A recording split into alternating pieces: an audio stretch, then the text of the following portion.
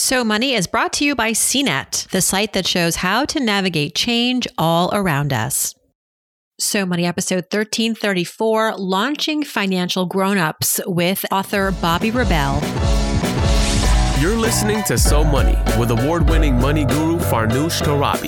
Each day, get a 30-minute dose of financial inspiration from the world's top business minds, authors, influencers, and from Farnoosh herself. Looking for ways to save on gas or double your double coupons?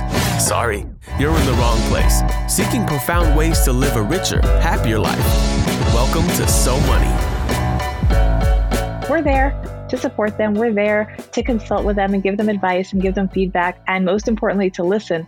But we have to learn to let go. And that's been a tough thing for our generation because we have been so involved in our kids' lives. And to some degree, it's so much of our own identity. I mean, you're a parent of young kids. I bet you refer to some people as so-and-so's mommy.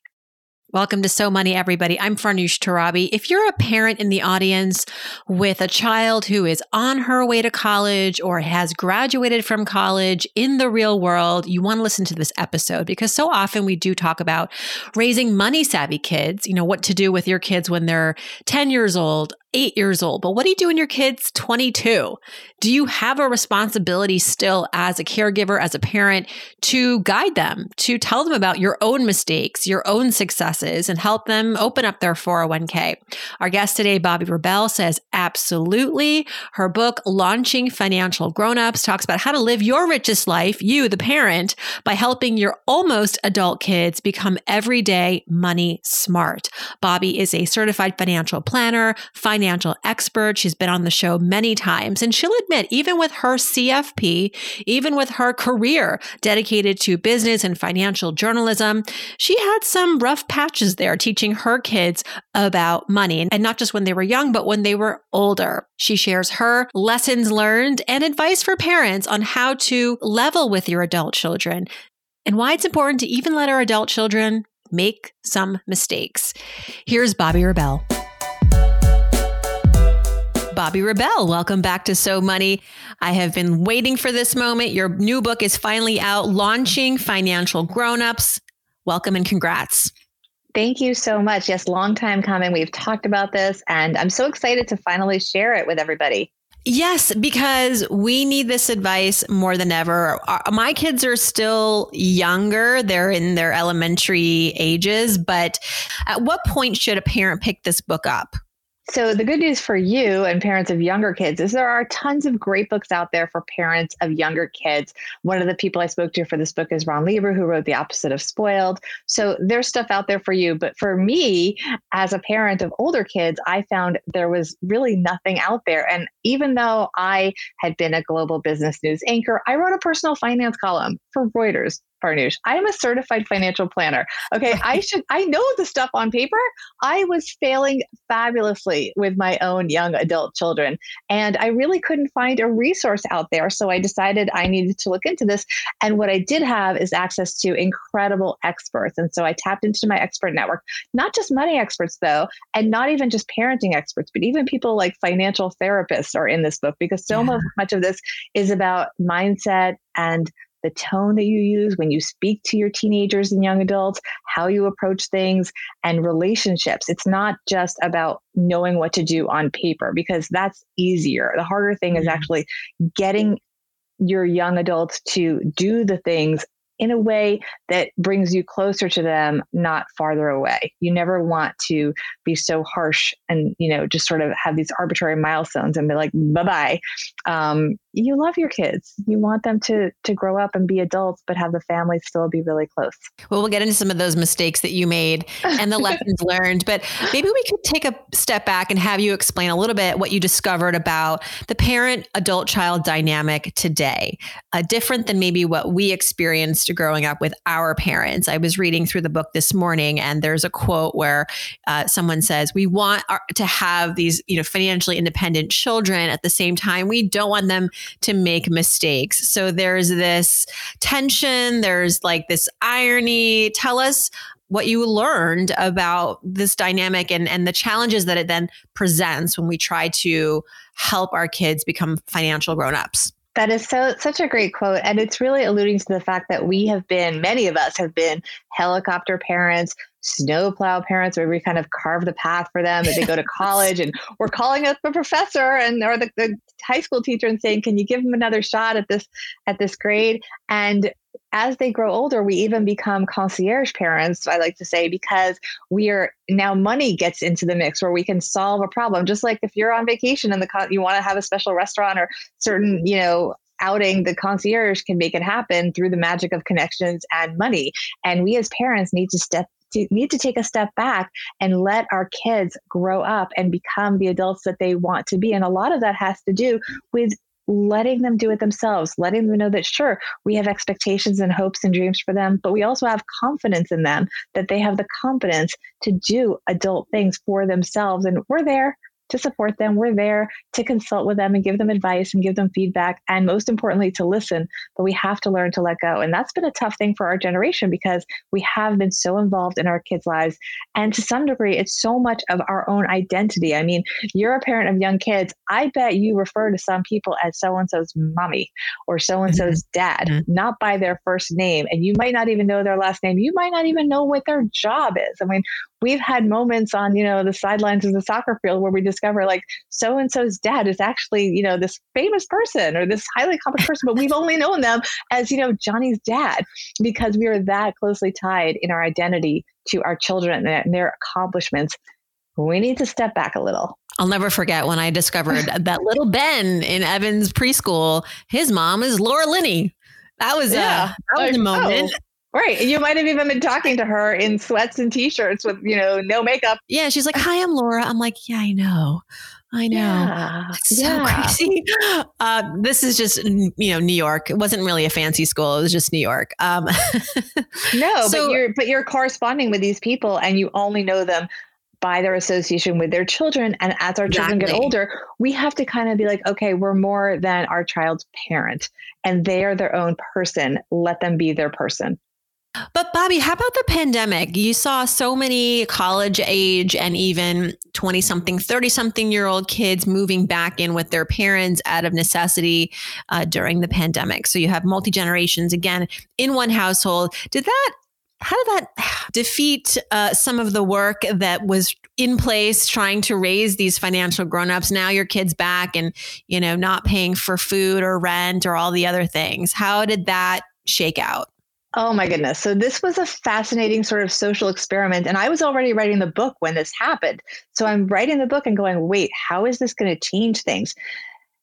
When they first moved back, remember those signs, Farnoosh, that said 15 days to stop the spread, right? So they were coming home. We thought it was a week or two.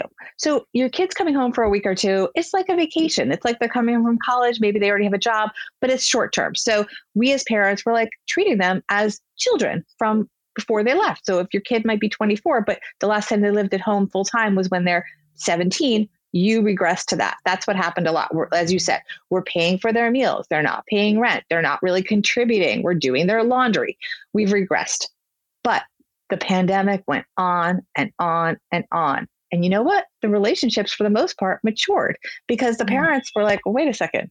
We want our lives back. Hold on. They're almost adults. They are adults. They're in the basement working 10 hours a day. A lot of parents observed that their kids had real jobs and they had a new appreciation, by the way, for their own kids' accomplishments and the fact that their kids had developed their own lives. And remember, the kids were not moving home in many cases for financial distress. It wasn't that the kid, normally a kid moves home in financial distress or in our generation, they would have called us slackers. They were moving home because of the pandemic. So it was a unique situation. And what really evolved over time that's fascinating is relationships matured to the point where many parents could then talk directly, or sometimes just because the kids were around, the kids learned more about their own finances and seeing that the parents' financial lives had not been perfect. And that maybe the parents have their own financial challenges. And maybe the kid shouldn't be asking them to pay for X, Y, and Z because they have to fund their own retirement, and seeing their parents as adults going through midlife and beyond, and what was on their parents' plate going ahead. So it really, for many families, benefited them in having a much more open discussion and a much more real understanding of each generation's financial goals, expectations, and challenges. Yeah, I never thought of it that way, but that's certainly, it would be the case because these are, individuals who weren't spending, the daytime hours together. You saw your parents on spring break or on the weekends and not during office hours. Certainly gives everybody more perspective and maybe even some more empathy. Yeah. I mean, it's almost like a long distance relationship. You pop in, you have a few great dates and you see each other, but you don't really get to know the person a lot of the time when you're suddenly living with your parents. And remember what was also fascinating in my own family, we moved out of the city for a little bit in the real height of it. And we were in the suburbs with my son, he was then 12. And then my stepkids who were like, I want to say 23 and 21. And we suddenly didn't have activities to go to all the time. We had never really had family dinners because of the staggered schedules. And I remember we sat down for dinner the first night in the suburban house. And it was so weird because it wasn't like Thanksgiving. It wasn't, a holiday or Mother's Day. It was a Tuesday. It was just Tuesday. It was Taco Tuesday. And, and we're making food on the barbecue because God, we were terrified to go out. I mean, we were wiping down food at this point. Let's not forget. So and we don't know how long we're going to be there, but maybe we thought it was 15 days at the time, but we suddenly had dinner together and we liked it. And my son talked about it. He's like, this is so cool. We're all here at the table together. The room we were in didn't have a TV that was on. There's a little TV in the corner, but it was, a quiet kitchen. And it was fascinating. And I think what happened for a lot of families was they started talking because they weren't running to all these activities. I mean, we as parents spend so much time getting our kids from place A to place B, and everyone's on these different schedules. We suddenly had time to get to know each other at a different level. And with older kids, that really happened. They sort of were there with their parents as adults. Mm-hmm. So let's go back to, you said, you made plenty of mistakes and there were challenges. What was your biggest challenge with your adult children as far as driving home some of the important financial principles that you wanted them to embrace? Take us to those moments, or just one moment. Yeah. Well, first of all, I'm sure there will be many more to come. There's always things that, are sort of judgment calls, but it's important to understand that your kids, and this is, in my case, this is what happened. They will say they're on it. They will yes you to death. They may, but in my case, very often they were not. They thought they were. They weren't lying to me. They thought they were. So an example would be my stepdaughter got this amazing job out of college and she had all the corporate benefits. And when I started a job, an HR person sat down with me in person and said, okay, let's sign you up for the 401k. Let's walk through your stuff. Now they get a link to a web page very often. I think they could, in theory, ask for a meeting, but this is what happens. They get a link and they would have to take it upon themselves to really comb through it. And a lot of the time, they're just not going to do it. They're going to do it tomorrow, and tomorrow doesn't come. But my 25-year-old, she's 22 at the time, Ashley. So she knew because she got information from me. She knew she was on it with the 401k. She was interested in buying her own home. So she had really planned what things would cost. So she was proactive and proudly came to me. I signed up for the 401k. I did put in the maximum to get the match because she really wanted to put money in other places for a home. But she, was very proud, even though it was really going to pinch her initially. And I said, okay, what was it invested in? And she says, it's all set. It's in there. I told you I'm going out with my friends. I said, let me see. And she finally grudgingly opens up the computer and shows me. And of course, it's not invested in anything. And I explained to her that we have to do that. And she's, got one foot out the door. And I picked a fund for her. I said, she said, well, what should I do? Fine. I picked an equity, diversified, basically an equity index fund that would be low cost. I tried to explain it to her. She's nodding. Yes, yes, yes. I said, I want you to press the button and choose it. And she pressed the button to choose it. That's important. Let them drive at the computer. And you know what she chose?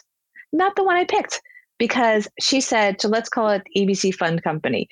She just saw that I chose a fund at ABC Fund Company. Well, there were 8 funds from this company. She chose the fixed income one when I had told her the equity one. Again, she's 22. We're looking at 50 years here. And you don't know that she's going back in here to ever change it. But to her, she only saw, well, you said to pick an ABC fund. I said, no, I said to pick the equity fund. I roll. Fine. It's fixed. Off she went. But, I don't know when I'm ever getting back in there, but I'm really happy that I know at least she's in something. Is she in the absolute best one? Should we have researched it more? Of course, but it's good enough. And it's really important that it's not about not believing them, because they're telling you the truth. They do believe that they're invested, and maybe your kid did do everything to the end, but they might not. So, do a check. That's a time when it's okay to be a little bit of a helicopter parent and just do those check-ins now when they're young, because you may never get that password to get back into that account and check on them. Well, I don't know. I think that sounds like parent of the year to me, to get your your daughter set up for retirement. I'll tell you one thing my mother did when I was in my 20s, actually more like college. She, you call your kids every week. We had a standing phone call every Sunday or Saturday. I don't remember what now, but without a doubt, she would ask me, how are you doing financially? She would ask. Oh, I love that. Really? But where was your money coming from? So they gave me a budget every month. My parents, in freshman year, I didn't have a job on campus, but I later had many jobs on campus. And because what they gave me was so little, it was like, I need more. Maybe that's a good tip. Like, get your kid on like a really strict budget so that they are inspired to go out and earn their own money. But yeah, I remember she would ask, and it wasn't because she was fishing to find out if I needed more money and she was going to give it to me. It was because she wanted to keep me accountable to the money that I had gotten from them earlier in the month, and just wanted to make sure that I was budgeting and that I wasn't going to call in an emergency in 3 days. And she just wanted to, it was a check-in. It was a really good check-in. It was a little bit of a guilt trip, but I think it did its job. And so much so that the following year I started working. My parents, we talked about money a lot at home, but that doesn't mean that all the conversations were great. It was good. Do you have tips about how parents can let their kids feel like it's cool to be money minded? As your daughter was heading out to be with her friends that night, I would be so curious to be a fly on the wall. Like, do they ever talk about money when they get together? And to be that friend who would go there is kind of a cool friend. This is so interesting because a lot of the financial pressures these days come from their peers and through social media. And they often feel like they should be living a lifestyle that is not even real. So that's an important thing to talk about. I mean, when it comes to my kids, they've grown up with me talking about money. So there's some eye rolls, but there's also, they already kind of know a lot, especially the last 2 years writing this book. And it's very interesting because my favorite part of the book is the epilogue, which Ashley wrote. And so I encourage everyone to kind of skip ahead and read that. And one of the hardest things I had to do was not change a word. Even though there were things that I was like, oh, do you want to say it that way? Say it that way. But I think it's really important to give them credit for probably being more interested in money than you assume. They have a lot more information than our generation did. And I think that many of them are a lot more money savvy than we were. That is different from separating financially from their parents. So they might be very savvy and understand, how to budget and how to invest. That doesn't mean they're not going to hit you up for money ongoing forever if you don't sort of stop it. They're kind of two separate things, but there's a lot of information out there. What you need to do is make sure that they understand how to put it in context. So for example, a lot of them are on Discord and Reddit, and they might get information there about things to invest in. And you have to not judge that, but also help them process it and put it in perspective and understand who the source is. So if that makes sense. So basically what I'm saying is, I think there is interest in money out there. I think they're interested, but you need to kind of harness that into ways that are productive for them and are going to serve them, and understand that a lot of the things they see on social media are rented. And by the way, renting can make tremendous sense when it comes to certain things. I mean, I've done very well with Rent the Runway and things like that. And renting, your first apartment can make a lot of sense if you think you're going to move around or whatever it may be. So I'm not anti-renting, but understand that when you see images on social media, someone might have been given that to promote it. And so you have to put things into context for them. Very fun thing, though, that I've gotten a lot of joy from is, so now that my stepdaughter, Ashley, who's now 25, she owns her own apartment. She lived at home for 2 years. And I talk about that in the book, to save the money for not just the apartment, but also not just the down payment, but also the closing costs, which were a big thing. We were really nervous. What do we do as parents if she doesn't have the closing costs? Because you don't want to have a problem at that moment when she's so close to the finish line. Thankfully, she did. But she will show me texts from her friends that say things that just mortify her about money. And she really takes pride in, like, one of her friends. So she lived at home for 2 years, and she had a lot of friends that lived at home for 2 years. because of the pandemic, but also because that was going to happen anyway, because you get out of school, and this group happened to generally not have school debt, but there's a lot of debt out there. There's a lot of good reasons to move home. I mean, we were called slackers if we moved home. I think it's smart to move home and live rent free for a year or two and bank your money. I don't know why that was considered not a good thing. It's the best thing for so many kids. But so this friend has been living at home also for 2 years. Ashley had moved out, bought her own apartment, but she's showing me texts from a friend basically saying, the only way I'm ever getting out of here is if my parents write me a check for the down payment. And she was like, that's so sad. Thank you for not doing that to me. Yeah. I mean, and the friend has just been living at home, but hasn't had an exit strategy or a savings plan. And so the money is just going in and out the door. And it's very sad. She's sad for her friend. And she's also thankful now as she sits in her own, look, her apartment is age appropriate. It's not it's a little tiny studio with a wall. Yeah, my first apartment that I bought was 400 square feet. 400 square feet. It's all I could afford. But you have a quote in your book from St. Elmo's Fire. One of the actresses says, like, I got up in the middle of the night and made myself a PB&J. It was my own bread, my own jelly, my own kitchen. It was the best peanut butter and jelly sandwich I had in my life. Sticking with this theme of, parents and adult children, there's some reconciliations that have to happen. Parents need to entrust their kids a little bit more. I also feel like there is, because I hear from audience listeners who are in the 20s cohort, 20s, early 30s, and they're like, my parents are really pressuring me to do finance the way they did it, to buy a home, open up the 401k. And I think that this current generation is a little skeptical of some of that old-timey advice. Not to take sides here, but what do you think about how families can work better together when there are these ideological differences? And I don't blame the millennials, for example, for having this aversion in some cases to the financial system, the traditional financial system. It's not always inclusive. It doesn't always make you money. Real estate, especially this generation, they grew up maybe seeing their parents lose their homes, lose their 401ks became 201ks. So there's like some built-in skepticism.